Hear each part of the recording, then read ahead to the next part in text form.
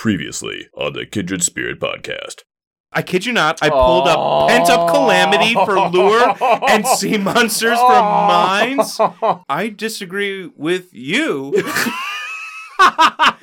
Bake me pancakes about them being so strong against Scotland. Oh, speaking of fangs, do we want to talk about their special rule? They have one? Maybe editing Ryan can put it in. Stop making them do so much. Poor editing Ryan. Give the man a break. Par for the course. And now, we return you to the epic conclusion of the Misunderstanding Survey.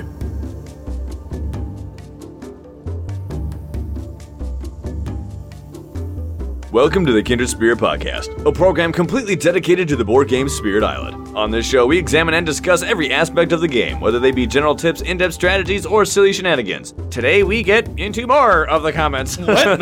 We've never split up community episodes. Ooh, there's a lot. There's so many. Let's just get going. Here we go.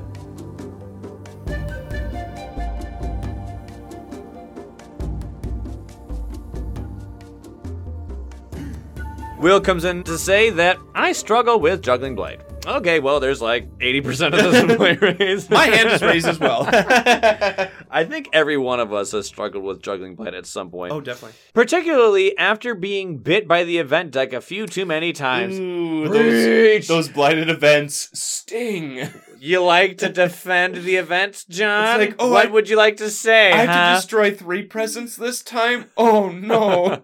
To prevent a blight? Oh.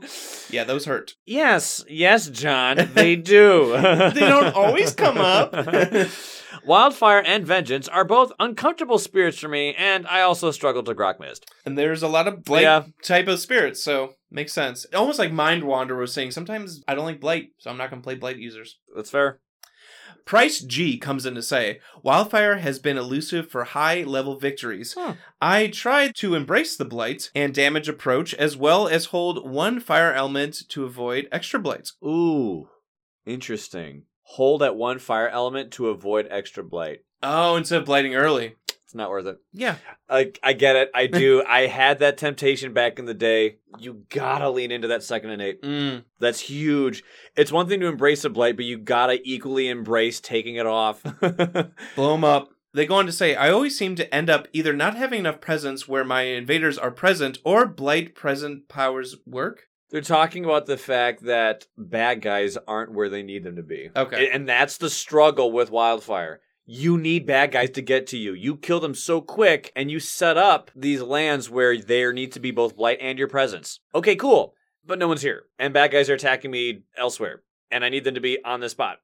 So this enters the avenue of control to really help. That could be something to find for cards. Threatening Flames can help you here, but honestly, I remember Threatening Flames, I would use it incorrectly because I was trying to get that massive fear gain from it.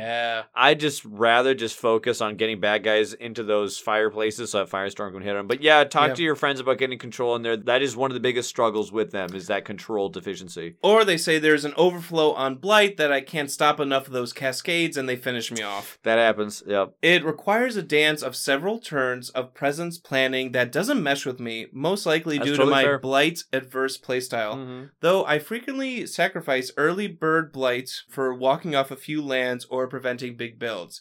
I have limited Jagged Earth experience, and some of them would have been voted for with more plays. That's fair. These words could have been written by me several years ago. Yeah. 100%. 100%. When they said it's a dance, that is one of the reasons. That is what it I'm is. not kidding you. One of the reasons why I dislike events so much is because it took me so long as Wildfire, like 3 to 5 minutes, to perfectly calibrate my blight expenditure, my blight economy. And I was like, okay, we're good. I can do this. This comes off. This one comes in. This comes in. Event did something and it blights. I'm like, oh, great. Now we're cascading. Now this is happening. Now I'm dying. Now this can't happen. There goes that dance. And it screwed up my plan. Yeah. Which is one of the biggest reasons why I really hate the sting that events have. I don't mind bad things happening. It's just, there's a cool puzzle, and if I do the work to solve the puzzle, but then something else comes in and screws up my plan before I can implement my fix to the puzzle, that makes me like, ah! And then, if I had a cool fix, but then the event comes and fixes it, I'm like, well, what's the point of me having a cool fix for a puzzle? Exactly. Ah! Sorry. Thank you for the comment. Contain myself. Code Peach comes in and says, I can't make Thunder Speaker or Sharp Fangs work. With the former, I always end up so tight for energy, and the Dahan on the neighbor's board seem like a huge liability. I don't have enough time to save them all, and there are so many events that eat Dahan, especially with diseases. Presence becomes so precious, and Defend 3 just isn't enough against most adversaries to save all the Dahan. Sharp Fangs is fun. In an easier game, I usually slap the invaders, then end early and effortlessly. Nice. But when it's a harder game, or my luck is a little bad, then I can never transition into a strong late game and eventually fail. Ryan brought this up earlier. Just make sure that if you're losing Dahan to events, you're not also losing Presence. It's only to Ravages. Because it seems like they're talking about losing Dahan and then Presence being precious. I don't want to assume that they're making that mistake, but just to be aware of that rule. Be careful with events. Obviously, you can lose Dahan to disease events, but you don't lose your presence as well. And also, this is an opportunity for your neighbors, your fellow players, to help you.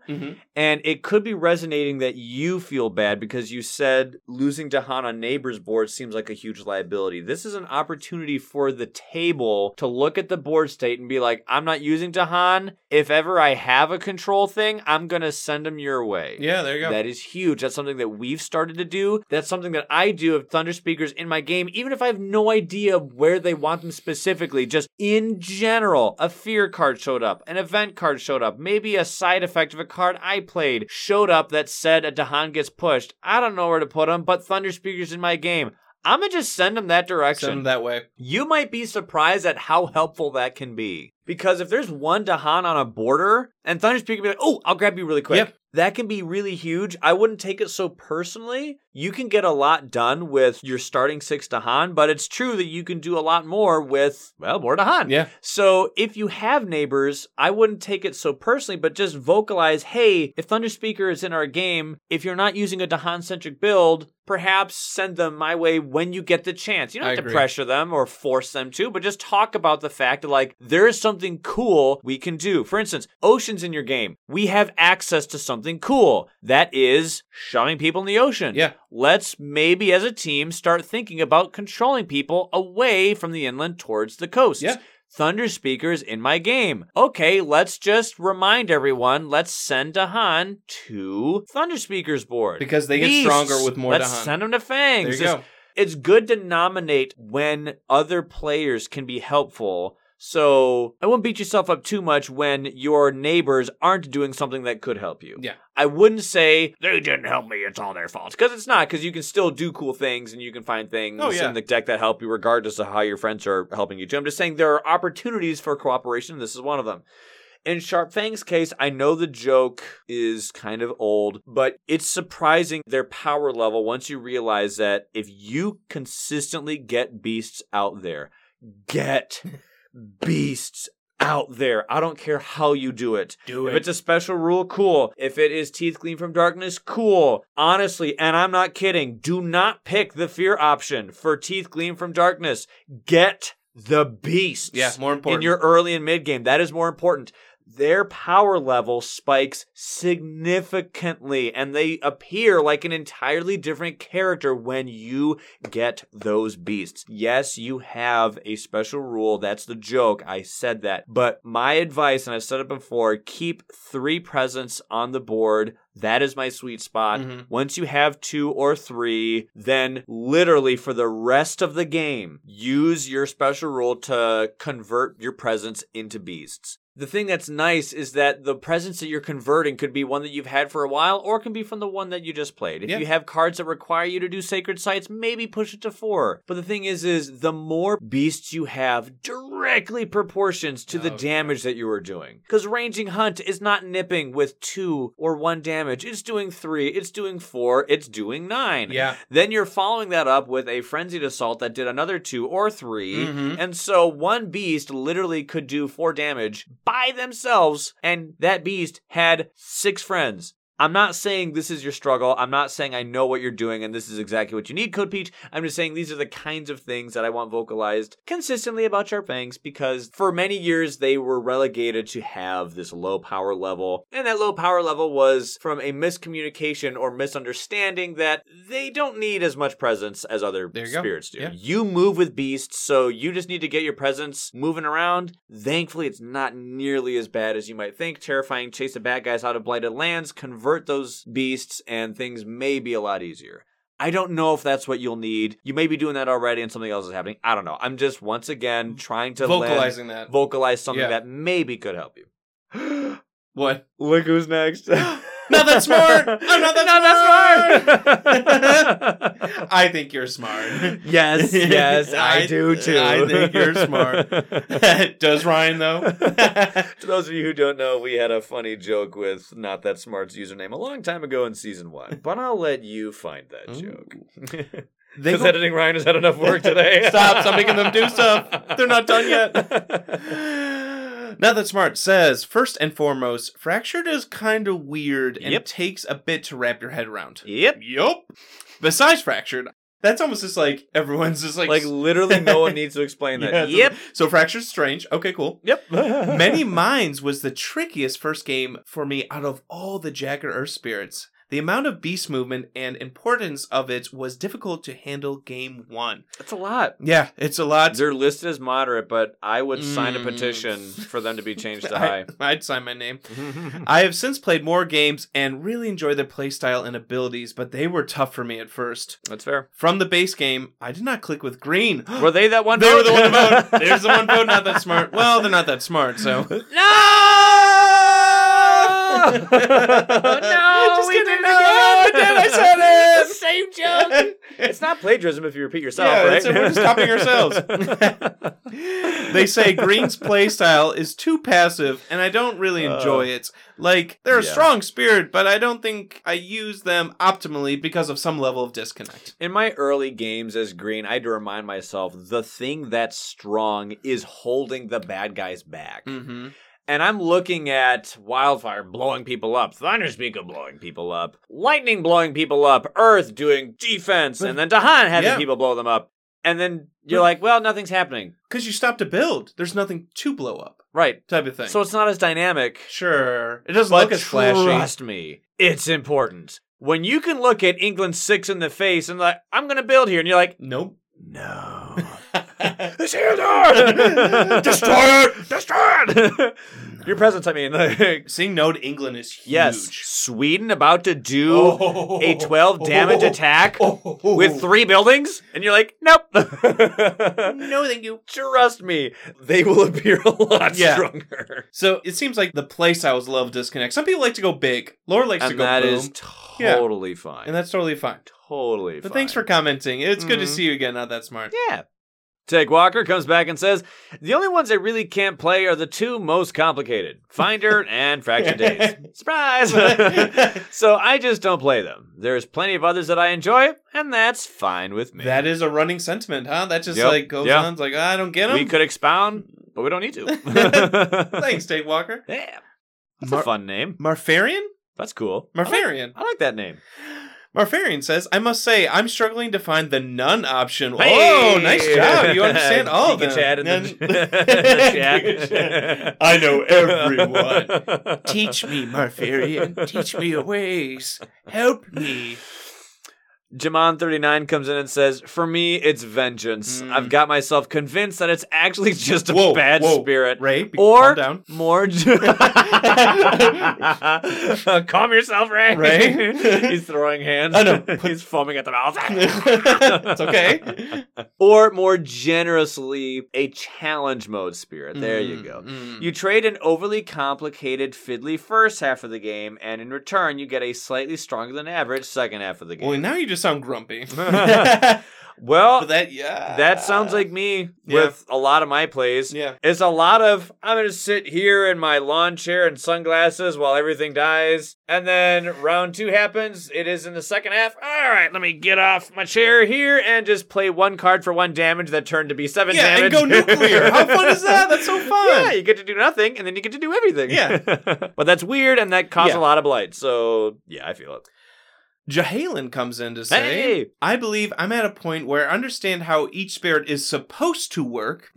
Well, but in the past, I've been struggling with the following in this order. Okay. Shadows. Unlike Bringer, which immediately worked for me, Shadows lacks a proper focus, in my opinion. It's not just another fear-based spirit, it's a box of tools that don't necessarily fit well together. Yeah, Ted spoke to that. Yeah, there's been complaints about that. I don't agree, but... Well, it's miscommunicated in a lot of ways. When you see range 0 powers, that communicates, oh, you need to be on top of the bad guys to do it. Yeah. When in truth, it's like, no, use your special rule. Use a special rule. So it's like, hey, let me go on top. And I died. Next one. Died. You died. Fangs is the next one. Being new to tokens, I found it difficult to understand how to put beast tokens to best use, and why it often makes sense to place a beast token instead of a presence. Ryan, you went on to say that. I was going to say, do I need to... Next one. Memory. Because I can! I know you can! Raging Hunt! It's Raging Hunt! Memory. Embracing a strategy based mostly around using majors took some getting used to. We're seeing a lot of this feedback. We are seeing that. It's somewhat luck reliant because what you hope are for big sledgehammer powers that get rid of hordes of invaders. Yeah, I look at them as just buff trickster.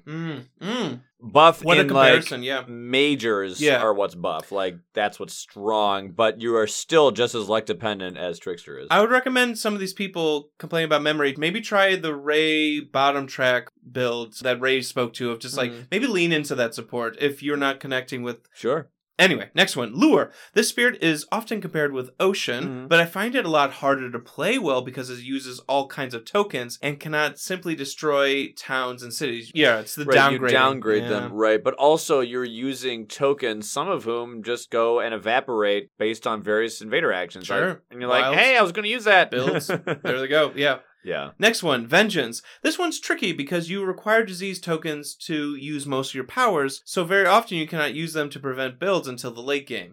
Yeah, you're just trying to go for that fear and skip builds. You see that they're a disease user. Yeah, let builds go through. And yet you hardly ever... Unless it's like a really bad one. But generally, you actually want bad guys out there, and that's weird. Yeah, it is weird. Mist is the next one. Clearly my least favorite spirit. It encourages an extremely risky playstyle because it wants to keep damaged towns, cities alive in as many lands as possible. You're also almost always power-starved. Hey, don't worry. I was being sarcastic when I did that sigh of resignation. Don't worry, I side with the Shadows comment. Starlight was the last one. In the beginning, I went for growth options that were the easiest to unlock and was looking for particular elements. This resulted in a pathetically weak spirit. Since then, I've learned to go for the stronger growth options first and don't care which elements I get. Oh, that's fun. This results in a much stronger and also more versatile spirit. I would love to hear their opinions on what is defined by strong growth option. That is subjective. So many builds you can do. I would love to hear what's the strongest one. Yeah. No, that's a good question. Because strong, in quotations... On Starlight? Yeah. That's a bold claim. You could ask 6 different people, what's a strong build for Starlight? You get 6 different answers. Literally. Yeah, so that'd be interesting what they find strong. I'm being genuine. I would love to hear what you mean by that. Lamarck Gasolridge comes and says, for me, the spirits I struggle with the most are defensive spirits without consistent ways to set up Dahan counterattacks. Resilience Earth is the big one, but Serpent and Downpour as well. If I'm going with a defender, I will go Stone. Trickster, Pandemonium Lightning, maybe a stretch. I care less about preventing blight than I do securing the win. I also get some major analysis paralysis on playing Starlight. While I have been able to beat some max-level adversaries with them, they're just not my cup of tea. Totally get that with Starlight. Yep. Yeah, there's a stretch there I can see with Pandemonium Lightning, I agree. Stone and Trickster... Stone is a stretch for defense. Their playstyle is very defensive as a whole. Okay. But they actually, you were correct. They have a single defend card. Right. That's it. Yeah, like we've talked about, we view them more as a counter-attacker. Yeah. Type of thing. And so I do definitely understand why you would be so loyal to defensive strats that do Dahan counterattacks, because... Is that not like the best, coolest way to use defense? Oh, yeah. Dahan get to act safely with their damage. Fight back, yeah. And you stopped Blight. You stayed alive, Dahan stayed alive, and they attacked for free. All it seems gravy. like the most efficient thing that you can do with defense. Yet there's still a value in defense regardless if you take advantage of this efficient counterattack mechanic. Also, Downpour once again does not limit each Dahan's damage. It's just one total. Yeah. Not saying that you didn't know this. I'm just like, a common misconception that is just good to know. The biggest one I connect with is the disconnect with Serpent in defense, because you have one of the best defensive powers in the game. Elemental Aegis? But you can't move Dahan. You have no way of moving Dahan. So, like you said, you have this cool defense, but it kind of ends up being hollow. But there's no maybe counterattack because I couldn't get Dahan in there. So I see that of like, ooh, Serpent, such a cool defend power that you can spam and it gets stronger as the game goes on. There are some characters that care more about defending than Dahan counterattacking. And sometimes I'm wondering if people see defense and they automatically equate that to, ooh, they do defense, they do Dahan counterattack. Yeah. Not necessarily. Yeah. You know, and that can be tough. Keeper, you look, oh, they have high defense on their board, on their synopsis. Sure. That's just because of the whole stopping explorers thing. Right. There's your defense. There's your defense. So I guess it's important to view defense as what it is, as opposed to seeing what it can be used for. So, like, Earth is both a defender and a Dahan counterattack user. Yeah. There's just simply a separation between Dahan counterattack user and defender, I guess. People just want to get the most out of their defense. I do. Yeah. Do you blame them? Yeah, I don't blame blame them. The bad guys have more efficient actions than we do. We got to catch up, baby, and that's one of the best ways we can. Yeah, great comment. So I feel it. Bluesick Pearl comes in to say, the one time I played Thunderspeaker, I didn't realize that I needed to create a Dahan army to be effective. Hey. I tried to keep my Dahan spread out, which was ineffective and cost my friends and me the game. Yikes. After listening to your podcast and hearing Laura champion the spirit's abilities, I would like to revisit Thunderspeaker. Hey, thanks, Laura. Once again, I just want to say that a lot of that is because John and I are sending her Dahan. Right, but what about me? What about what I did? I'm just saying a truth that's ignored is a spotlight is really cool, but as John and I, being very long theater performers, could tell you, the people in the back make us look good and they hardly ever get the credit. True. So Thunderspeaker can do amazing things, and it's true, but just don't forget that a lot of the time we're making Laura look good because we keep sending her stuff. Like you're saying about having Ocean in your game or Wildfire, Thunderspeaker, utilize them at their strengths. So send them Dahan for sure. If it was me that was using Thunderspeaker and Laura was sending me Dahan, I would take this moment to make sure that she got recognized for it. I'm not saying it's because we are sending it. I'm trying to pat our backs. I'm just saying continually look at the subtle ways that we can improve your friend's gameplay, and that's what's cool. Yeah, and having a grouped up Dahan army is, I think, a very effective way to play Thunderspeaker. So, and if you're going up against Sweden, don't have them spread out. Yeah, please. definitely don't have them spread out. Yeah, 100%. So, take Laura's advice, go big boom. Hey, Raleigh Mo! Raleigh Mo! Raleigh Mo, John. The sins of season 1. For me, this question is pretty easy to answer. Context is, I consider myself an okay Spirit Island player. Like, I've taken on max level adversaries and won just a few times, but I tend to hover around difficulty 5 to 6 games for consistent wins. That is the majority of players, so no worries there. No worries. Thunderspeaker immediately came to mind. Wow. We're seeing a lot of Thunderspeaker. A lot of Thunderspeaker. Like, I always feel behind with this one. I can definitely pull off a big KO with Manifestation of Power and Glory. Nice. But doing so usually sets me back on a critical problem next turn. Ooh. I think there's something about this spirit's gameplay style that is fundamentally different than other spirits. Maybe the hyper-reliance on Tahan just makes it really complex to forecast. It could be something along the lines of most spirits would plan ahead to stop stuff at the build phase, so that would be one turn in advance. Thunderspeaker with a Tahan needing to be moved and then having most its harder-hitting powers strike in the slow phase, prior to late game and Ace getting maxed out to make them fast, puts you another turn back. But it could also be that I usually push for a bottom track playstyle, and Thunderspeaker is just so energy poor that I also don't feel like I can take the 2 presence growth option enough. I don't know. This question makes me want to do a Thunderspeaker bootcamp. The meta on this question is fun, by the way. Hey, let's talk about spirits we don't understand how to play. It's Thunderspeaker, and I don't understand why I don't understand them. LOL. I don't understand what I don't understand. I think so, too. No, I think it's actually really interesting and cool to see the thoughts and vocalizations of other players that maybe vocalize something that we can speak to. Sometimes there are a lot of people that are speaking the same similar things, so you can find a resonance with what someone else is saying.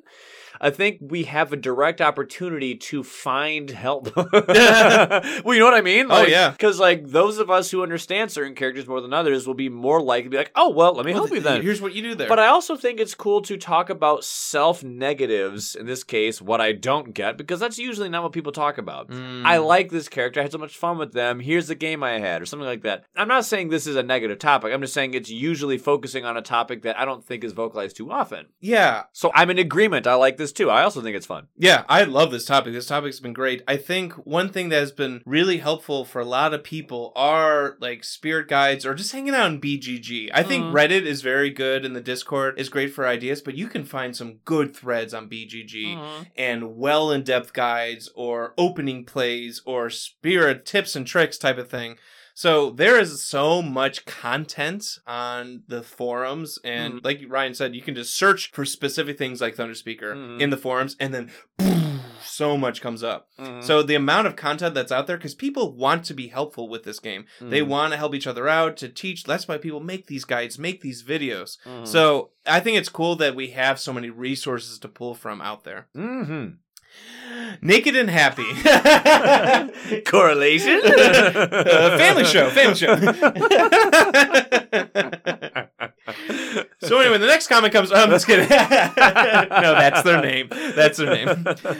I guess this question is multifaceted. The first time around, there were spirits I didn't reach the full potential due to not grasping the concepts / how different cards interact / which powers I should pick to complement it. Though I'd be tempted to call that needing practice rather than misunderstanding. There's definitely spirits that I clicked with on my first game. Thunderspeaker, Lure, Downpour come to mind. Had no trouble immediately grasping the concept and killing some invaders. Okay. Others seem to need a replay or to really get. Serpent, Bodan, Fractured, Ocean. But it's not that I didn't click, but I just need more than one game to grasp the strategy. I get that 100%. Definitely. I'm fully on board. They go on to say, I'd actually say I click with all spirits. The ones I click with the most, I probably play the least. Interesting. When going to pick a spirit, I often think, oh no, I won't pick River, Thunderspeaker, Ocean, Lure, Lightning, because I always pick them. They're so cliche, which actually means I've probably played them the least. That's me with Green. Yeah, that's true. I haven't seen you play Green in a long time, Seriously? Ryan. Yeah. So I guess, to answer your question, the more I click with a spirit, the less I play them, the more I want to learn the funky spirits, which are harder to get. Except Downpour. Hey! I'll always be up for picking Downpour. Yeah. I feel as if I actually, in a lot of ways, can agree with this, because very specifically, I'm kind of the same. You've been challenging yourself a lot recently, Ryan, with plays. Well, I think it's true. The ones that you're good with, I know I'm good with. I'd like to improve what I'm bad with. You know you can win a game with Green. Sure. Handily. So I haven't played them in a while. Yeah. No joke. Even specifically, they said they clicked on their first game with Downpour, Lure, and Thunderspeaker. Yeah, I could say those exact same things. And Bodan, Fractured, and Ocean, not so much. Yeah. I could say There's that a lot of same similarities thing. between you and My first game with Lure was against Russia. We smacked them so hard. It felt like Russia wasn't even like on the Sure, board. they weren't even playing. Not only can I resonate emotionally with what you're saying, but specifically with those spirits too. Yeah, they seem to like to challenge themselves and to get better at certain spirits, and that's cool. They go on to say, P.S. I didn't vote in the poll because there's no I click with all of them option. Fine, I'll put it in next time. That's a critique on you, Ryan. Sorry. Steve comes in to say, first, I just wanted to define what I mean by quote-unquote having difficulty. Okay. The vast majority of the games that I play are two-player games in the 8 to 10 difficulty range. Win rate is around 60 to 80% for almost all spirits. Nice. When I say I have a difficulty with a spirit, I mean that I feel like I often struggle to get a win at those difficulties. With Finder, I have 8 games at difficulty 6 and above. Only 3 of those are wins, including wins at difficulty 9 and 10. And all 3 of those wins just happened to be when Finder was paired with Thunderspeaker. An insanely strong pairing for sure. Yup. We told you it's a good marriage. It is. However, 8 games is not a big sample size, and I see that many of my failed games were on the thematic board. Well, there it is. Well, we're done here, Ryan. The Ian Malcolm, Jeff Goldblum from Jurassic Park. Well, there it is. Which is much more swingy, yes. Yeah. Perhaps I get the spirit just fine and have been unlucky when playing a few of these games. I would say so. It's interesting to see the data behind the impression I had, anyway. The other one I feel like I struggle with is memory. For them, I have 7 games at difficulty 6 and above, only 2 of which are wins. Oh. Not really sure what my issue is with this spirit. It certainly doesn't have the obvious get-outs that I see in the data for Finder. My wife seems to have no such issues. I just seem to be missing something. Maybe just bad major pulls with memory. I don't know. And I'm missing a wife. All you married people.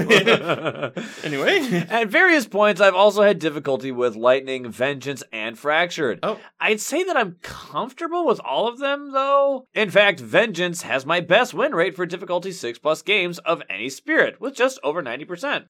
Makes sense. High difficulty usually has high blight, which they like. There you go. And then more damage. That's one thing that's really nice about Vengeance is that they auto-scale. Oh. Is your problem really bad? Well, then they're automatically really strong. They get stronger. Yes, they have high wins, but maybe it's one of those clicking things. Maybe they don't click with the spirits. Like, yes, I'm winning with them, and I'm, like you're saying, I'm doing the right thing with the blight against this high difficult adversary, but maybe it's just like, it doesn't sit right or it's not comfortable with me. So I understand that. In terms of playing thematic, that's like the most swingiest style in the game. Because it's like, they explored a mountain. How many wetlands are on each I know, one? how many, exactly. Is it France? Oh, no. Oh, no. So that's terribly swingy. Maybe try just the normal side, the arcade side. Next comment comes from Ted Vesinus. Who? It says designer? Ted V? But there is no designer, Ted V. Oh. There's developer. It's Ted! Hey, Ted! Don't kill me. Wait a minute, if Ted's bad at a spirit, does that mean they're not balanced? Oh no! What is this all for? Why are we still here? Just to suffer. I can still feel my arm. You feel it too, don't you? The life that I lost. It's like we're all still there. Thanks for the comment, Ted. Next comment comes. I didn't even read it. Okay.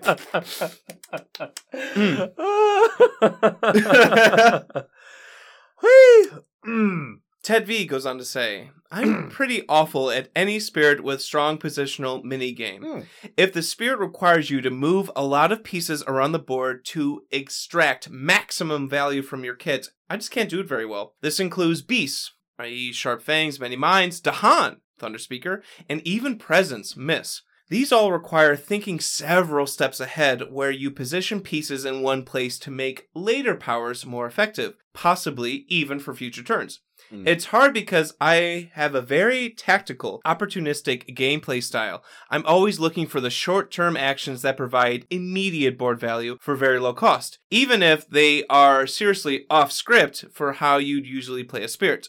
I'm great at seeing the breadth of immediate options available, but I'm not as good at seeing deeper where an option only makes sense if you chain 2 or 3 things together. This is why I'm very good at spirits like Finder or River, even though they might seem like they have positional minigames as well. It's because Finder is primarily repositioning invaders, and moving an invader to another land isn't setting up a different power. Getting invaders to a different land is its own reward because it stops the invaders from acting in the first land. Right. As for how this affects development, well, now we're all listening. All these spirits were underpowered. Just kidding. I rely pretty heavily on playtesters and other devs to get a sense for where these spirits are at. We all have our unique strengths and weaknesses. So, I'm not going to say anything on tips because I feel as if that's like... So, Ted, here's where you're playing many minds wrong. I just feel as if that's so sacrilegious, I wouldn't dare. But how cool is it that we have members of the development team who are willing to talk about things that they're not good at? What they struggle with. Yeah. That's so really cool. I really appreciate that transparency. I struggle, too, at times with this positional minigame. I think it's like moving presents around can be tricky. I really had to see you play Sharp Fangs or Laura play Many Minds or Thunderspeaker, and even you play Mist to like, oh, this is how you move in and out and set things up. Yeah, no, it's 100% true. So it's really tricky to plan that far ahead, and like Ted said with River, I push things in this land and then massive flooding, and it makes sense that way, because I just blow everything up. So it's cool that it's not just Ted playtesting things. They have so many playtesters and other developers and people helping out, and you feel it in this game. This is a well-balanced game, I think. I'd agree. These spirits can handle high-level adversaries or low levels or scenarios. Anything you throw at them, a lot of these spirits can tackle head-on. And it's so cool to see. It is. Thanks, Ted. Thanks, Ted.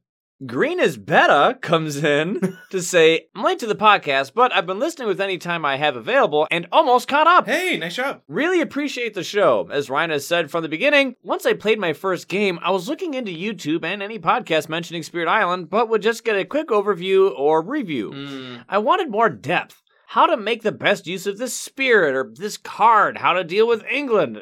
Preach. Does anyone actually play Shadow? Yes. How dare you? How to not explain the game to people with having their brains visibly melt in front of me. Been there. So thank you both for delivering the buffet of information and opinions and experience to the fan base. Of course. No problem. Thank you for listening. Yes. Seriously. Alrighty. Hey! Wait a minute. No. Read what they wrote. I'm just kidding. I'm like, is that I thought you... No, that's what they wrote. I didn't scroll. That's funny. I thought you were just being No, they were saying already. I'm like, wait, no, stick with the comment. You've ruined the podcast. I have been playing solo a lot recently to try to learn the strengths and weaknesses of spirits, helping my future team construction. I instantly fell in love with Sharp Fangs as they use the beast tokens, which seem to just sit around on the board with nothing to do. So with that in mind, I tried Thunderspeaker, and it's always a disaster. I thought it would be similar, and listening to how Laura dominates the island with 60 damage attacks, but I can't seem to get it. I think I have to get better with setting up gathers, pushes, and attacks with Dahan before they get attacked. Yep. Is it better to have 2 roaming armies or 1 giant mass? I'm not giving up on Thunderspeaker. Really quick, a lot of that is due to multiplication. It has a lot more to do with how much presence she has in that land as opposed to Dahan. It's not just Dahan. It's not just Dahan. A lot of it's Dahan. That's true. That's part of it. A lot of it is how much presence you have. She'll have like 6 presents in a land. Yeah, it's almost like a 10 stack. It's like a volcano stack just roaming the island. It looks like a volcano stack. Just like... So sometimes she has 5 Dahan, but 10 presents. Yeah. So that's why she got 50 damage. Then there's Nightmare. One of the first spirits whose artwork alone made me want to know all about him. On paper, the island's own version of Pennywise sounds incredible, generating fear like it's the only thing they can do. I mean... it kind of is the only thing they can do. I'm kidding. The 2 times I tried them out, they immensely underwhelmed me.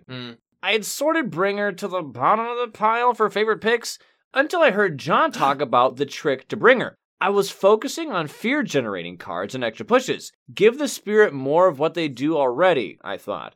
But John had said to forget that thought process. You want damage. Yep.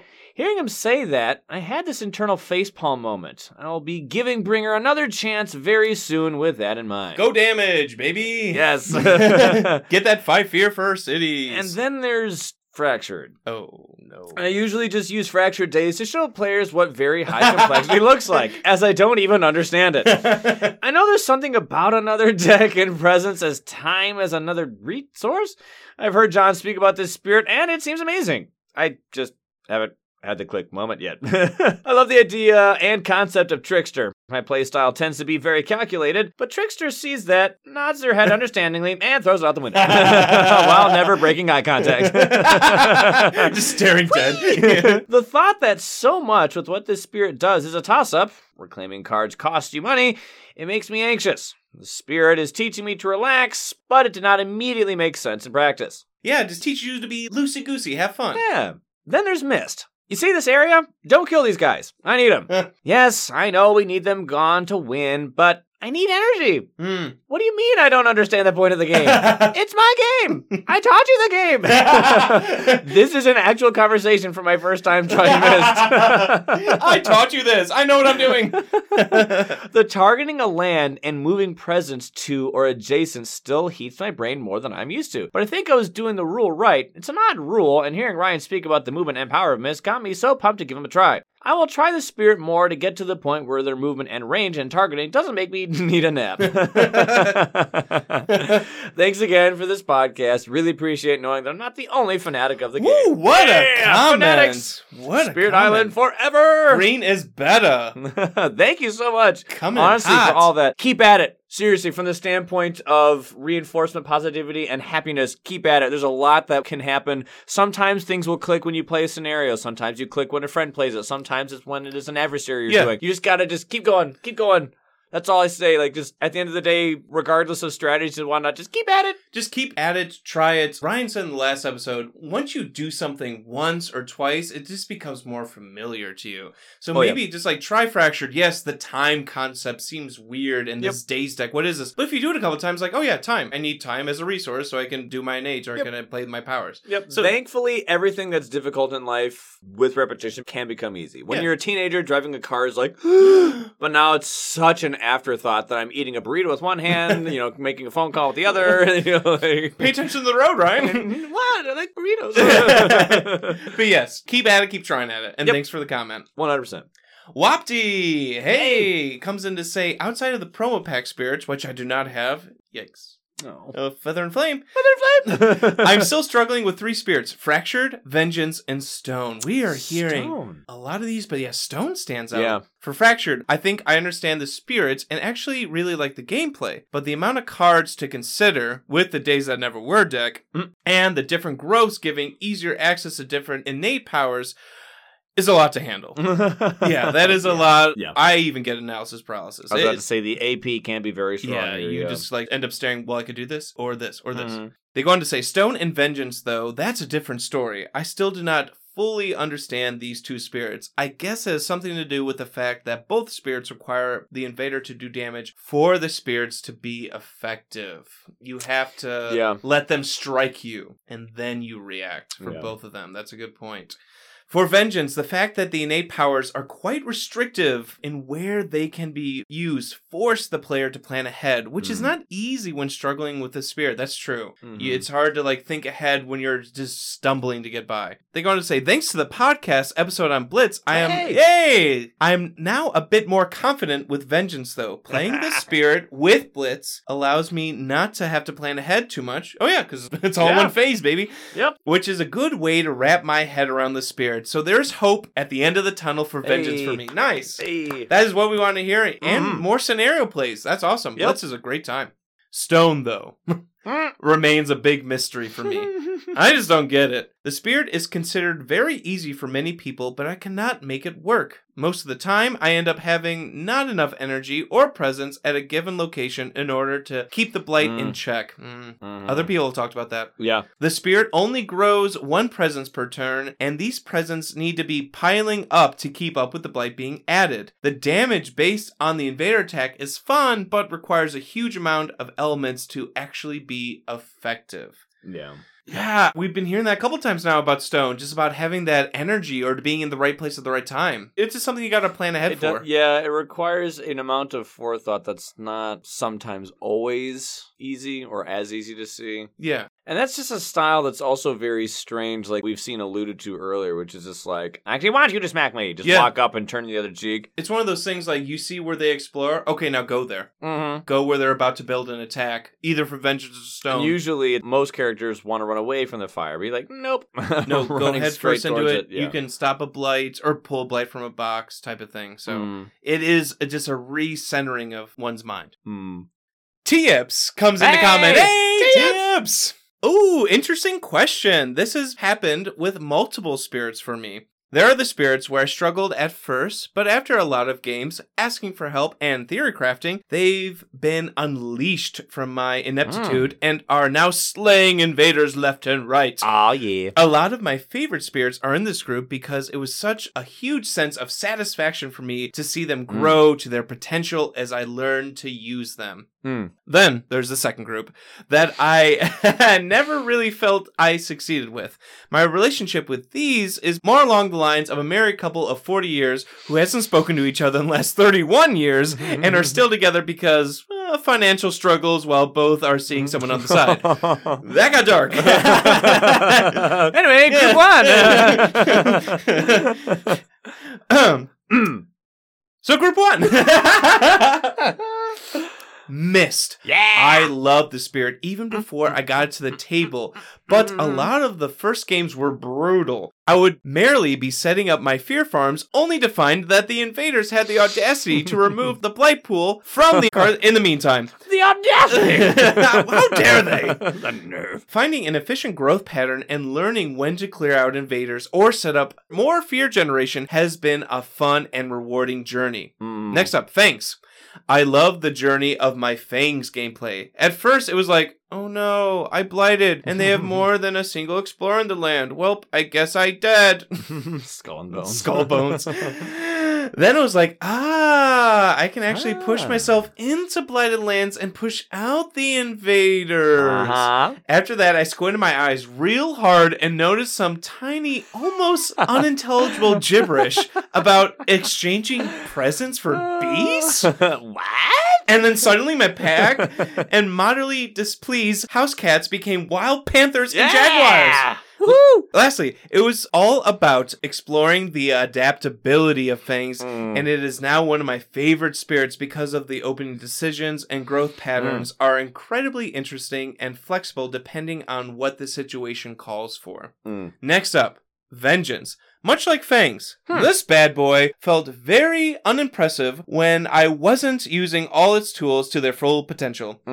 Getting the most out of Plague Bears, yes, that's huge. And timing the Ravage skips was a big improvement. Also, being way more focused on either top or bottom track and finding indicators of when to do what has propelled the spirit into another BA favorite of mine. Oh, yeah. Yeah. When the board is set, they can just shred. Yep. And it's crazy. And picking when to use Plague Bearers, move things around in your skips, you're right. It is a dance, but then, like Ryan said, you can just go off. Next up, Volcano. Hey. So the math says that I'm supposed to draw tipping point 1 out of 17 games. But here comes Volcano to challenge the basic laws of mathematics. Slide rule emoji. If I wasn't getting tipping point, I was surely getting downward spiral. Yep. Or some memory other fades or something. There it is. Or farmers. Or some other nonsense, turning my mighty mountain of fire into a mildly overheated noodle soup. Ramen emoji. Hey. So nowadays, when playing True Solo, I've scaled down on the crazy eruption gameplay and turned up for its crazy, amazing energy gains and major play, which seems to work better when none is around to clean up my mess. Yeah, that's a good point. Majors is great with Volcano, and the smaller eruptions too. It does seem like those big booms are worth it at times.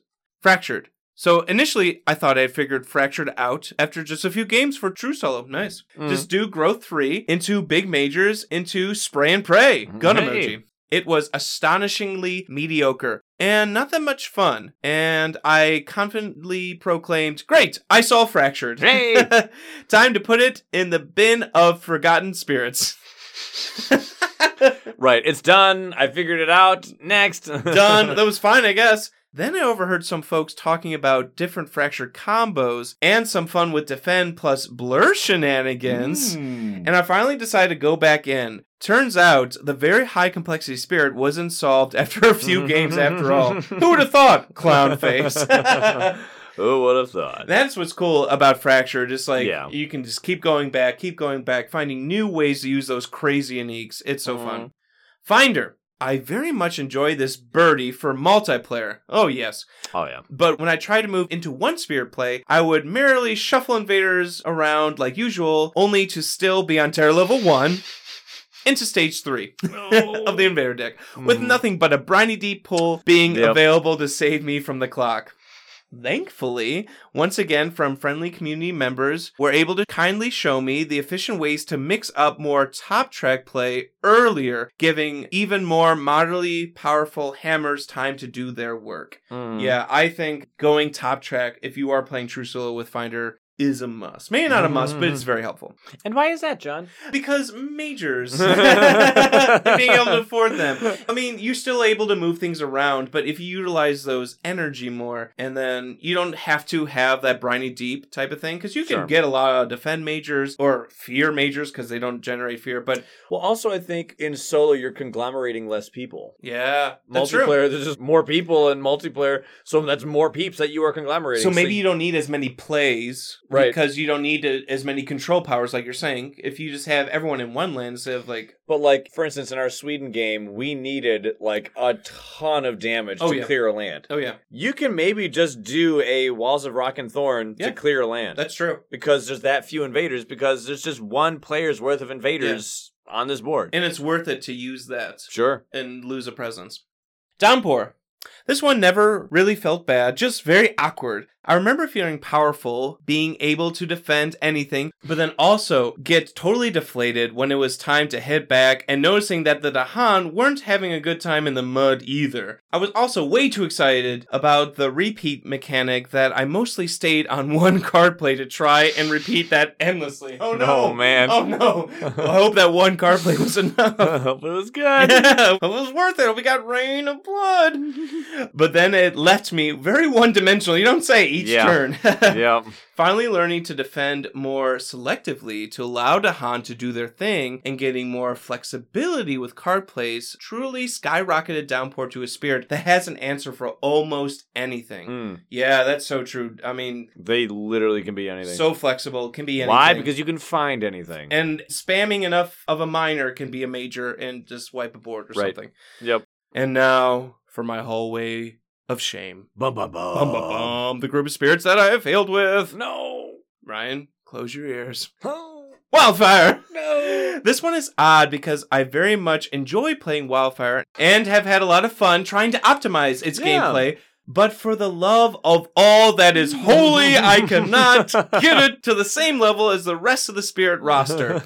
Wildfire feels like a very methodical and exact in its approach against the invaders, but that is all well and good until the events add a random blight somewhere. Ryan, have you ever mentioned this before? Not once. Not once. Which will turn into 3 blight when I eventually go in and deal in that land. The punishment for misfortune generally seems quite wild when playing solo.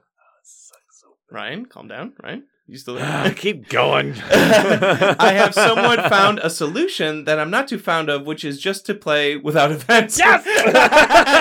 Beast Command! Beast Command. This feels much more suited to the exact and elegant gameplay of this little cutie. Aww. I personally just feel a little defeated not being able to conquer the event deck, even if some folks swear by Command Beast. Yes! Hashtag the Great Event Debate Part 2. This time, the gloves are off. Let's go! Bum, bum, Not every event adds blight, Ryan. Just be better. Get good. I just have the worst event luck, like, all the time. You just need to come over to our filter deck at our house, where Laura just takes out all the ones. The truth is Farmer's gone. Strange Mad's is gone. Well, I mean, it's already gone, but... Here's a little rain. Always at the top. Always. Well, no, it's the second one. You gotta find your water card first. Yeah, maybe third. Maybe third event. Let's say Rebellion. Anyway, I don't know why I always win. France. Somehow we always win our games. Next one was Base Lightning. I am just at a loss for what to do with this speedy fella in true solo. There is no one around to make fast, no one to defend my Dahan, no one to stop builds. I try and smash the buildings, but as soon as 2 explorers show up in the land, I start sweating while Thundering Destruction sits in the corner, laughing at my pitiful energy income. I start letting Blight through, and while I thought I was having a good time in the reclaim loop, it becomes less of a thundering party and more of a morning after hangover. When the event or Blight cards have removed my limited presence and the thunderous skies are reduced to mean-looking clouds in the distance, while the invaders enjoy the sunny beaches of Spirit Island. Did I stutter with event cards? Not all of them are bad. I know. So, real quick, Tibbs, play two-handed. There you go.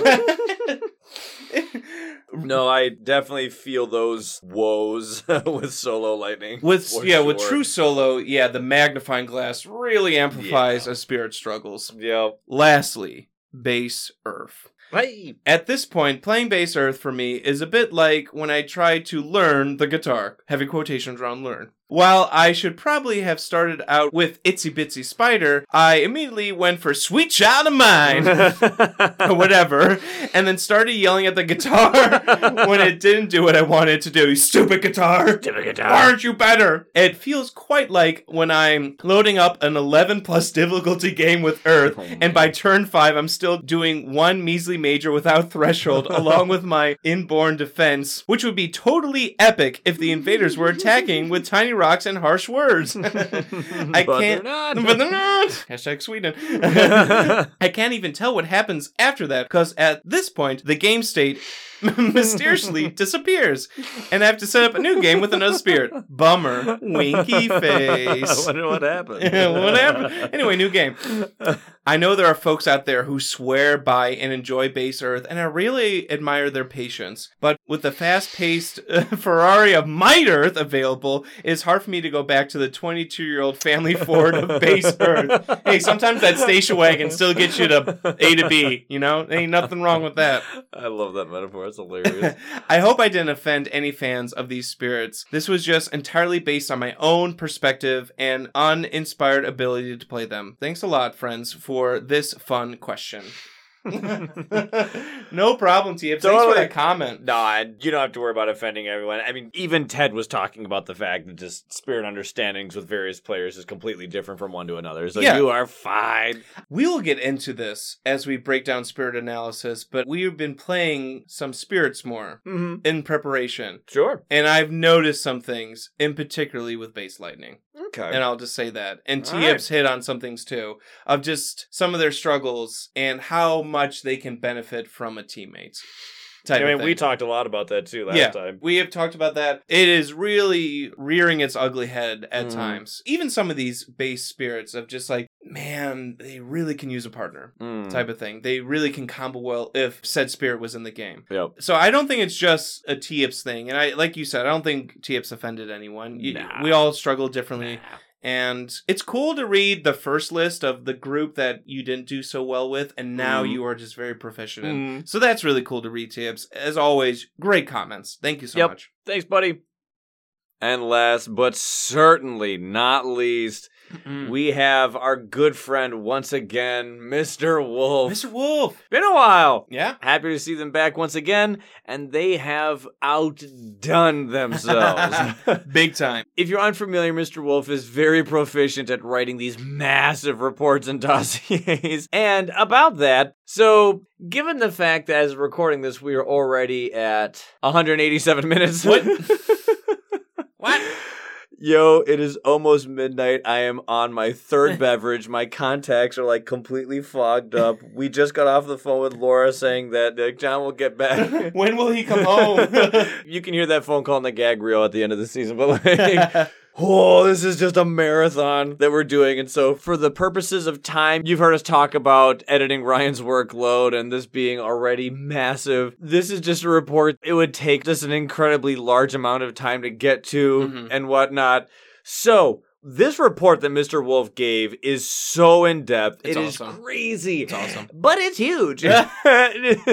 We don't quite have the time to get to all of it because Mr. Wolf literally talked about all 24... Every single one. Spirits. Now, of course, you hear us make the claim that there are 35 characters in this game, which is technically true when you regard the aspects because there's 24 foundations, if you want to call that. And some characters stem from the same foundation. So there's 4 characters within Lightning. You have Base Lightning, you have Wind Lightning, you have Pandemonium, and you have Immense. Yep. Yet, technically, if you think 35 characters, it's not like, oh, I can play Pandemonium and John can play Wind in the same game.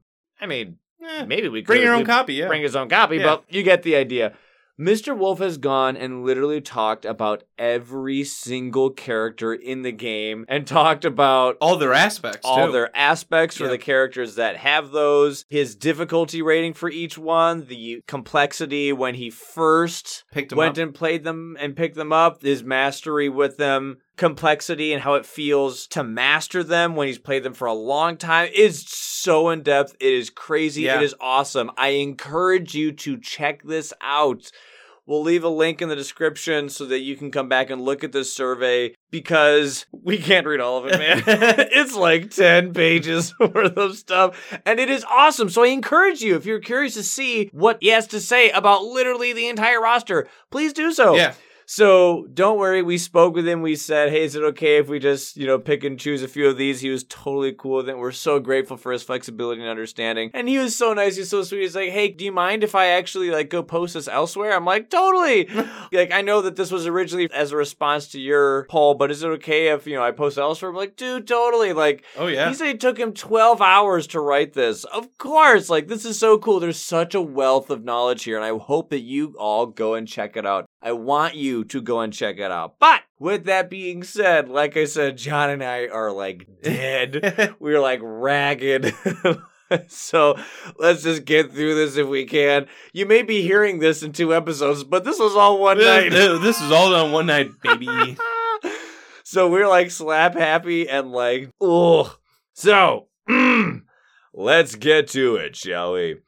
All right, let's do it. I haven't written anything about Spirit Island for a while, so I was pretty excited for this. All right, first things first, thank you, guys, for the continuous love and hard work you put into this podcast. It really lightens my days when I get the notification on YouTube and it says that a new KSP is out. You two are just so diligent with all the updates and replies and everything. Also, all the patrons that write wonderful comments and articles about games on the Discord, I just love reading them. So, now that the storm has settled down a bit in my life, I can play again. I figured it's time to resume writing shenanigans about my favorite board game and give back to all you fellow nerds. Oh, yeah. The second thing is the infamous 1st of April show. It really itched me in all the wrong ways when the episode aired on Friday, because it's usually on Saturdays. Hey, you got it. Also, it was something we never heard about on the Discord, so I was like, please don't do it. It's such a fun topic. Please don't make a joke out of it. And of course you had to. Gotcha. It was funny that you used half an hour of your time for the happenings on that disaster-filled weekend. Yeah. I'm so sorry about that, Ryan. And I just knew that this April Fool's joke was coming. But, it started optimistically. I did a working carry Fractured Beast build once. So I thought it was a fun topic. But then about 1,000 mistakes in, or 3 minutes in, I was so mad. Last year's April Fool's joke was that screechy look back episode. And this year, it's this. No, you guys. We just like to have fun. No, but seriously, do bad reports on the podcast. They are so fun. We'll just stay around for a few weeks. Yeah. Ooh, wait on that. So, to get to the thing, the question was, what happens when you play a spirit that you just don't click with? What happens when things go wrong? What do you do? Who is the spirit, or who are the spirits who are difficult for you to understand? And why do you think you struggle with them? So, I decided to tackle this one a little differently. I would consider myself at least proficient with all the spirits and aspects. I played this game for a long time. Basically, from a few months after it released, I've taught it to other players who I now consider Spirit Island veterans. I've written about it a bunch, I've discussed it with a lot of other players, made my own strategies, made some custom spirits, watched a bunch of it played in person or on YouTube or on Twitch, and many, many more. I wouldn't consider myself an expert in playing the hardest possible difficulties. I don't even enjoy playing more than, say, 11. I don't like playing one-handed solo, as I think it steals most of the mojo out of the game, but I do play 4 to 6-handed solo regularly. What? So 6-handed, woof. I have to at least understand most of the stuff. That said, the game can still be difficult at times, and there are moments in every game when I have to Google something or look it up on Quirky. There's a reason why we listen to this podcast despite knowing the basics of every spirit. There's just so much more! There's so much! So I decided to put it this way. I ranked the spirits from when I started really playing them and how many problems they gave me when learning to play them. Then I thought about how difficult I think the spirit is to pick up and play, and how difficult the spirit is to master, or play well. For example, lightning isn't too difficult to maneuver on the battlefield, but to really master it, it takes some time and understanding of the game. So, basically, which were the spirits that I played and how did I tackle them? Which spirits gave me the problems? What did I do to solve those problems? And a few tips on piloting each spirit. Okay, so let us go on to talk about some of the peeps that he has listed here. Let's talk about Keeper of the Forbidden Wilds. I just plain didn't like this spirit. Oh no! It's still my least played one. Oh, I got it, and my group played it quite a few times. But I just didn't like its game plan. When it came to it, it was just an unfun serpent for me. Wow. I actually think this is a legit way why we don't get some spirits. Hey, that's what I said. I didn't like the major power spam. Just a few of the same majors every single game. So I didn't really play it, while my group loved it. But now I do, too. Or more like it.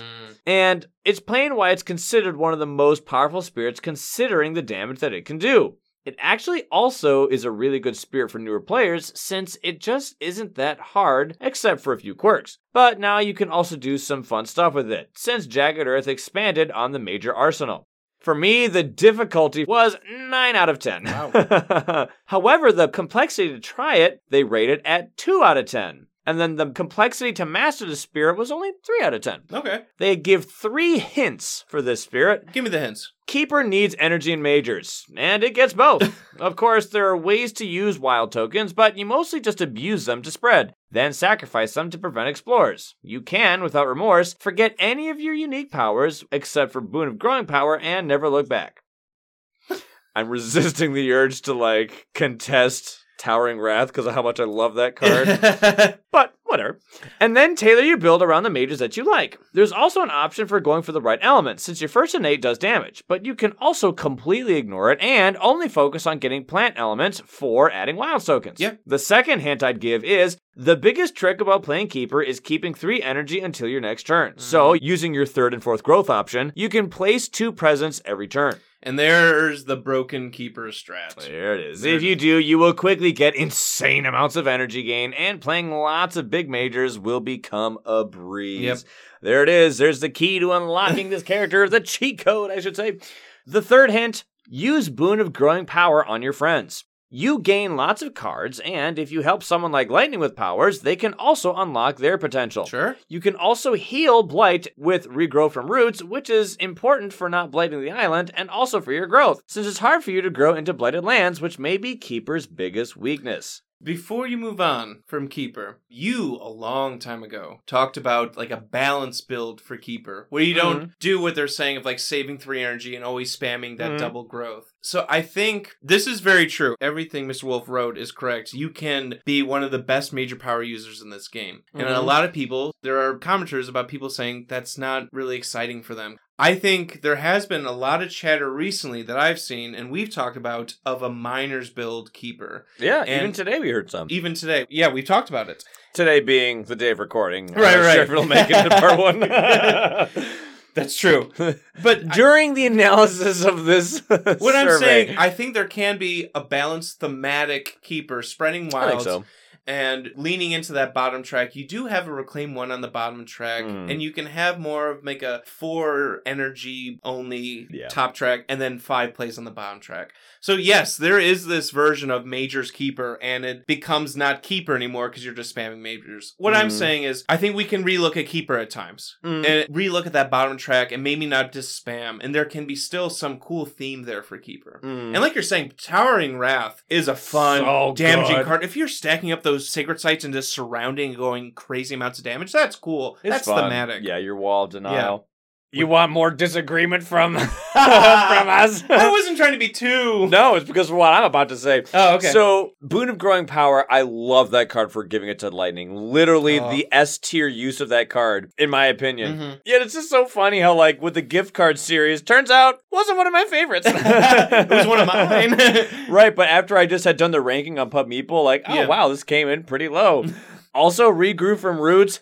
Hate that card. Oh, what if there's a Blight in the Sands, Ryan? The worst blight removing card in the game. I've even had... I hate that card. I've even had like 3 Blight in a Wetlands. I'm like, oh. I hate String Sad. I can't do it. Jungle Wetland only, and you must have a certain amount of blight.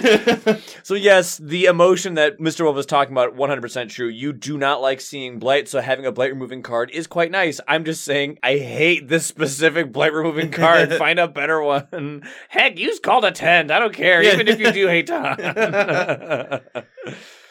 Next up, let's talk about Lure. You know, with Lure of the Deep Wilderness, I don't know what it was about this spirit, but I just couldn't seem to play it well. I understood it enough, I got what it does, but every time I played it, it just didn't seem to go well for me. I played it okay in some games, but my group regularly plays it very well and carries games with it. So, I tried a few times solo with a team that could support it, and I broke through. Nice. I understood my faults. It just had 2 different innates, and if you try to do too much, you can't do well in either. That's why you have to play for one or the other every turn. Yeah, they do say that on the back. It's possible to get both, but they both have quite a different game plan. You can combine them well, but it might be best to do one on the first turn and the other on the next. Sure. Or you won't reach the higher thresholds and you'll feel weak. I don't even think it's such a difficult spirit to play. I just complicated things for myself too much. I tend to do that. Look at the length of this comment. That said, I'll try to ease you into playing Lure by learning from my mistakes. Joke's on you, we're not doing the whole comment. Okay, so the difficulty for me, 10 out of 10. Yeah, it was just very difficult. The pickup complexity was 6 out of 10, and the complexity to master them was 7 out of 10. Wow. So here are my 3 hints that I'd give.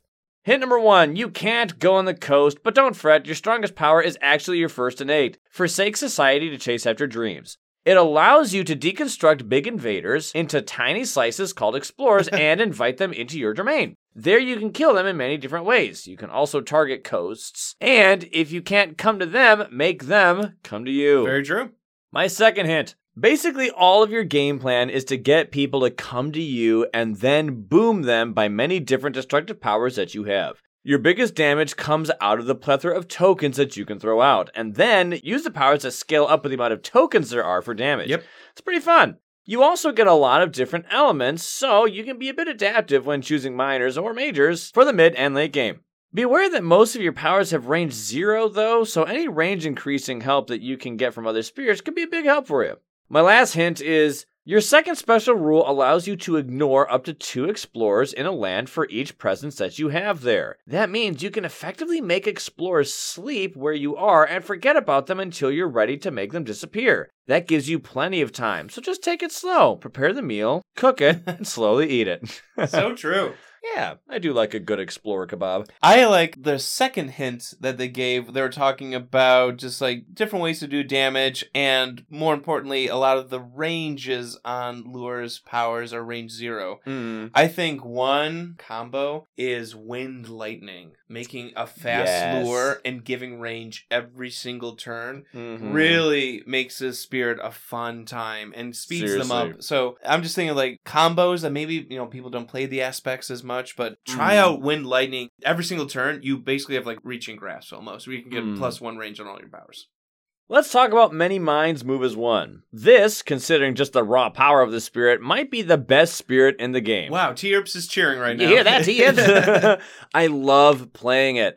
I think I'm pretty decent with it, but it's extremely difficult. Now, it isn't as complex as someone like Fractured Days, but it has so many things that can be done optimally, compared to Downpour, who may be impossible to optimize in some moments, that it can quickly become stressful if you're not familiar enough with it. You're just an upgrade in complexity of Fangs and Thunderspeaker, while just plain missing the damage. You can get damage, but you just don't start with it.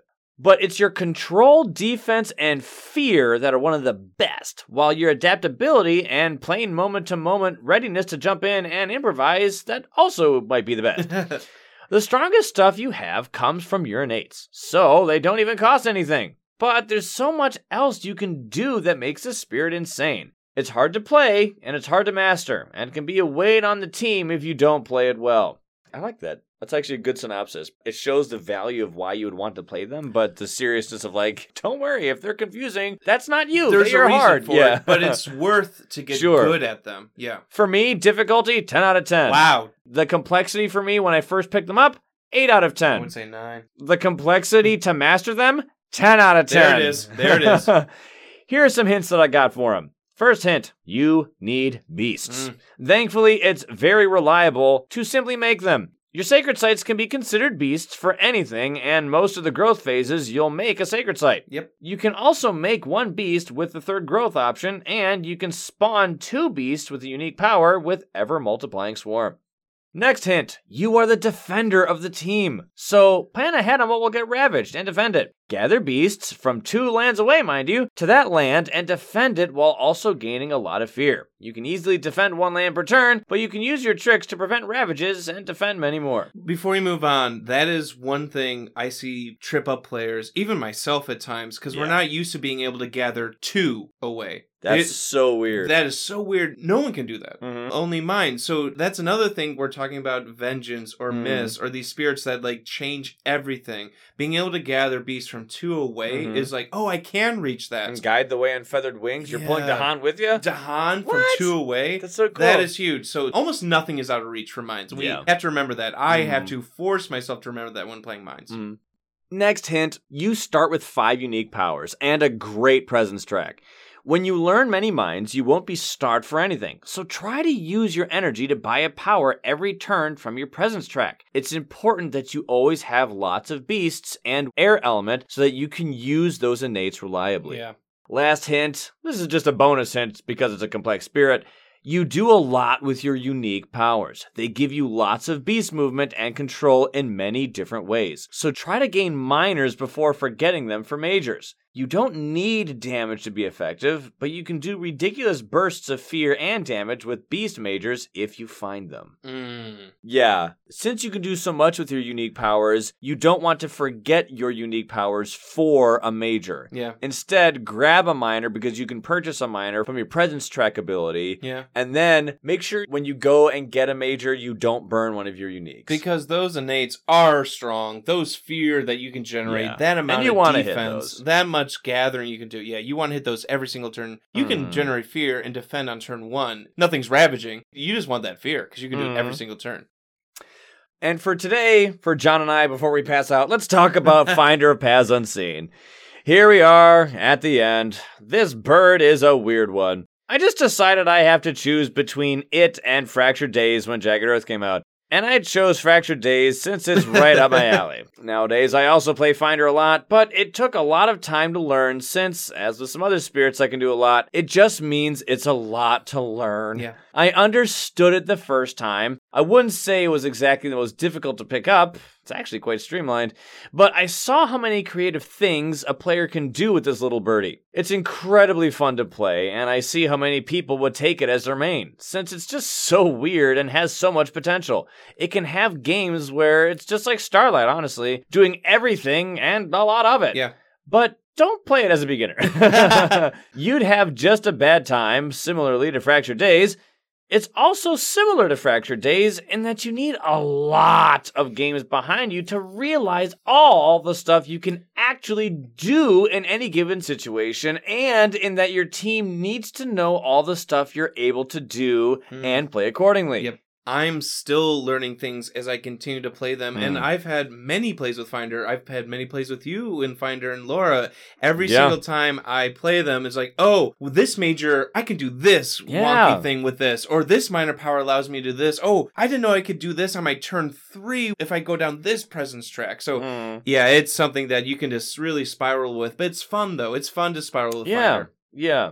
You have to know the entire board, maybe even more than Fractured Days. But maybe it's easier to focus on the board since you don't have so many little machinations in your workings as Fractured Days has.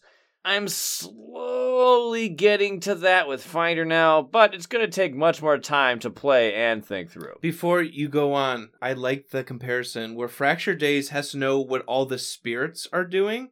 Finder has to know what's going on with the board or the island, what's going on in every land. So it's very similar where Fractured's like, oh, you're playing this, I can make that and make you do this. You're just aware of everything, like the metagame almost, or just what's going on in the spirit phase. But Finder's all about the invaders. So, but it's a lot to juggle, for sure. So, difficulty for him, 10 out of 10. Yep. The pickup complexity for them, 9 out of 10. The complexity to master them, 11 out of 10. I love this because it mirrors their ridiculous control. Like how it's breaking the ceiling. Skyrocketed. So here are the hints that I would give for Finder. Following the board and everything that's going on with it. No, really. You need to know what'll happen 2 turns in advance because you're mostly only a control spirit. You can do most of other stuff, but it's control that you want to give to your team, since you're just the best at it. Some spirits, like Bowden and many minds, are amazing in control, but you yourself can control even their control with your control. Yeah, you don't even push or gather much. You just move stuff as you see fit. Second hint I'd give, don't be afraid of your presence track. It's amazing. You can get up to 8 energy per turn and end up to 4 card plays. But you actually don't need that much. You need to learn to do a lot with a little, since control isn't a big gun that you shoot everybody with. You have to use the feather to move the world in small ways, so that after the next few rounds, it turns out exactly as you planned it. Although you can also use the big guns, you just have to pay a bit to do that, and in late game, it might be smart to do that. Yep. Last hint, it's actually not difficult to optimize Finder's build. Your build is like a secondary thing for you. You just start with 6 amazing unique powers, which you can use through the entire game. Then add or subtract from that as much as you want, but mostly you have to apply what you have in the right ways. Your innates seem complicated, but in reality, you just gotta use what you have and rather try to optimize your plays to use the right movement in the right situations. It's not about what you have, it's about how you use it. Going off of their first hint, when I was talking about control, I really like this mindset of follow the board and everything that's going on with it. No, seriously, because unlike anyone else, you can look at a problem and be like, Zuko, when talking to Sokka, that's rough, buddy. No, you can teleport there. That problem can be your problem if you teleport there right now. Yeah. So, you can go anywhere, you can take out anything, you can take people with you. I mean, you can figure out where you need to go. You can have limitless range. You could be anywhere, everywhere, all at once. Which is why it's good to be cognizant of all of these various problems, because these problems can be in your face if you choose to make it in your face. That's why I think maybe Finder might be more difficult than Fractured. I know Fractured's tricky in time and all the weird uniques, but I think your support spirit, when it boils down, Finder's so much juggling. I'll speak for myself personally. Fractured and Finder are probably 2 sides of the same coin. Okay. One is it's hard for me to know what they can do, but once I figured out what they can do, it's not hard for me to figure out how I can use those tools. Okay. The other one is I can understand what they do. That's not what's hard. It's hard figuring out how I should implement these tools. Yeah. And that's Finder. Yeah. and that's Finder. Yeah. No, that's just me? No, at least I think you hit the nail on the head. I think that's what it is. Yeah. But yeah, no, I definitely understand the whole, okay, this is what they do. No, how do I do it? Now, how do we do it? Was that right? And how do I win doing that? Right. Like when you have to be Amazon Prime for everybody else. Do you know how hard Amazon Prime workers have it? Yeah, it's how tough. hard that job is. It's a lot of work. It's a lot of work. That's why we have computers doing it. So there you go.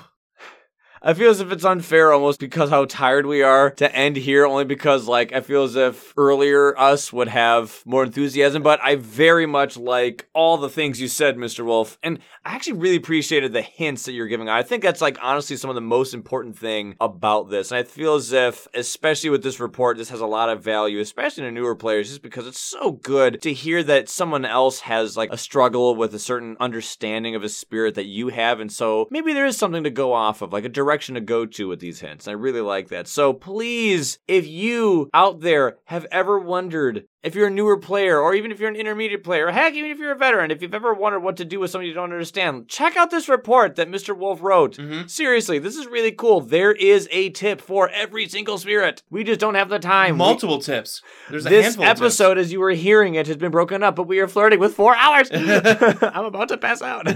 Hang in there, buddy. We're almost there. What a topic. What Seriously, a topic. Timothy TG, what have you unleashed on the community? But it's so cool for No, other it players is. to hear about their struggles and like, oh yeah, I get this, or here, try this. It has been such a cool topic and thread to read through. Yeah, with surprising depth that just came out of nowhere. Yeah. I thought this was going to be like a 1, 2, done. But Top, nope. Well, we had a lot to say. Laura Yeah. barged in and Yeah, had a lot to say. Had a lot to say, and then the community had so much to say, and it was awesome. Seriously, all of you, so many of you came out. Thank you for making this the biggest episode we've ever had as far as the survey. Biggest survey episode we've ever had. I don't think we've ever split up a survey response ever. into two. We never needed to. But this was huge, and we didn't want to ignore anyone. And Mr. Wolf, within reason, I know you understand this, so I know you're not offended. But yeah, thank you, all of you, seriously, to all this. Thank you for continually listening to us. Thank you for putting up with us. Thank you for participating in these surveys. Thank you for being so awesome. Thank you for being involved. This is so much fun. It's so cool. I'm so glad to be doing this again. There's just so much to summarize in this marathon that we just completed. I don't know how quite to just close it all off in, sufficient gratitude and thankfulness to all of you, because I really do mean that. I am physically tired right now, but in all sincerity, I'm so happy and I'm so grateful for all of your participation, seriously. So many different perspective angles. Ted Vesna's commented. This Yeah. is I don't know. I'm almost speechless. Everyone. Everyone. We have newer players. Playtesters. Intermediate players. Veterans. Playtesters. The dev team are all participating. It's just so cool to see everyone here. And everyone struggles. Everyone has hangups. It's okay if you don't click or get a spirit. And then there's us. We're idiots. And we're manning the whole ship. We're not qualified. But we're having fun trying. Having fun, baby. Well, I think that's good. Yep. Yeah, my left contact is like so fogged up. I had to like squint. So I think we did it. We did it. Well done. Wow, yeah, we're going to sleep easy. But thank you. I guess that's all I can really, truly say. Thank you so much. Thank you. After this, I don't even know what's coming after this. I have to look at the schedule. My mind is just frazzled. Who knows? It's midnight. We got to go. Oh, thanks for the new commenters, the new listeners that caught up. So cool to see new faces, especially the ones that just made it in. Welcome on board. Welcome aboard. Come on board. What's the saying? I'm so tired. We gotta go. Yeah, okay. We gotta go. We will catch you guys, all of you, on the flippity flip. Peace out. Ooh. Yeah.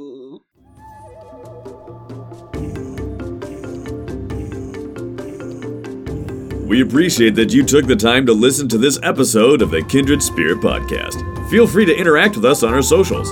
You can catch us on our Facebook or Instagram, as well as Board Game Geek, Reddit, and Discord.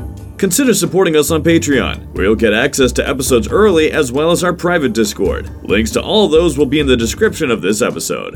Have a great one, and may the elements be ever in your favor.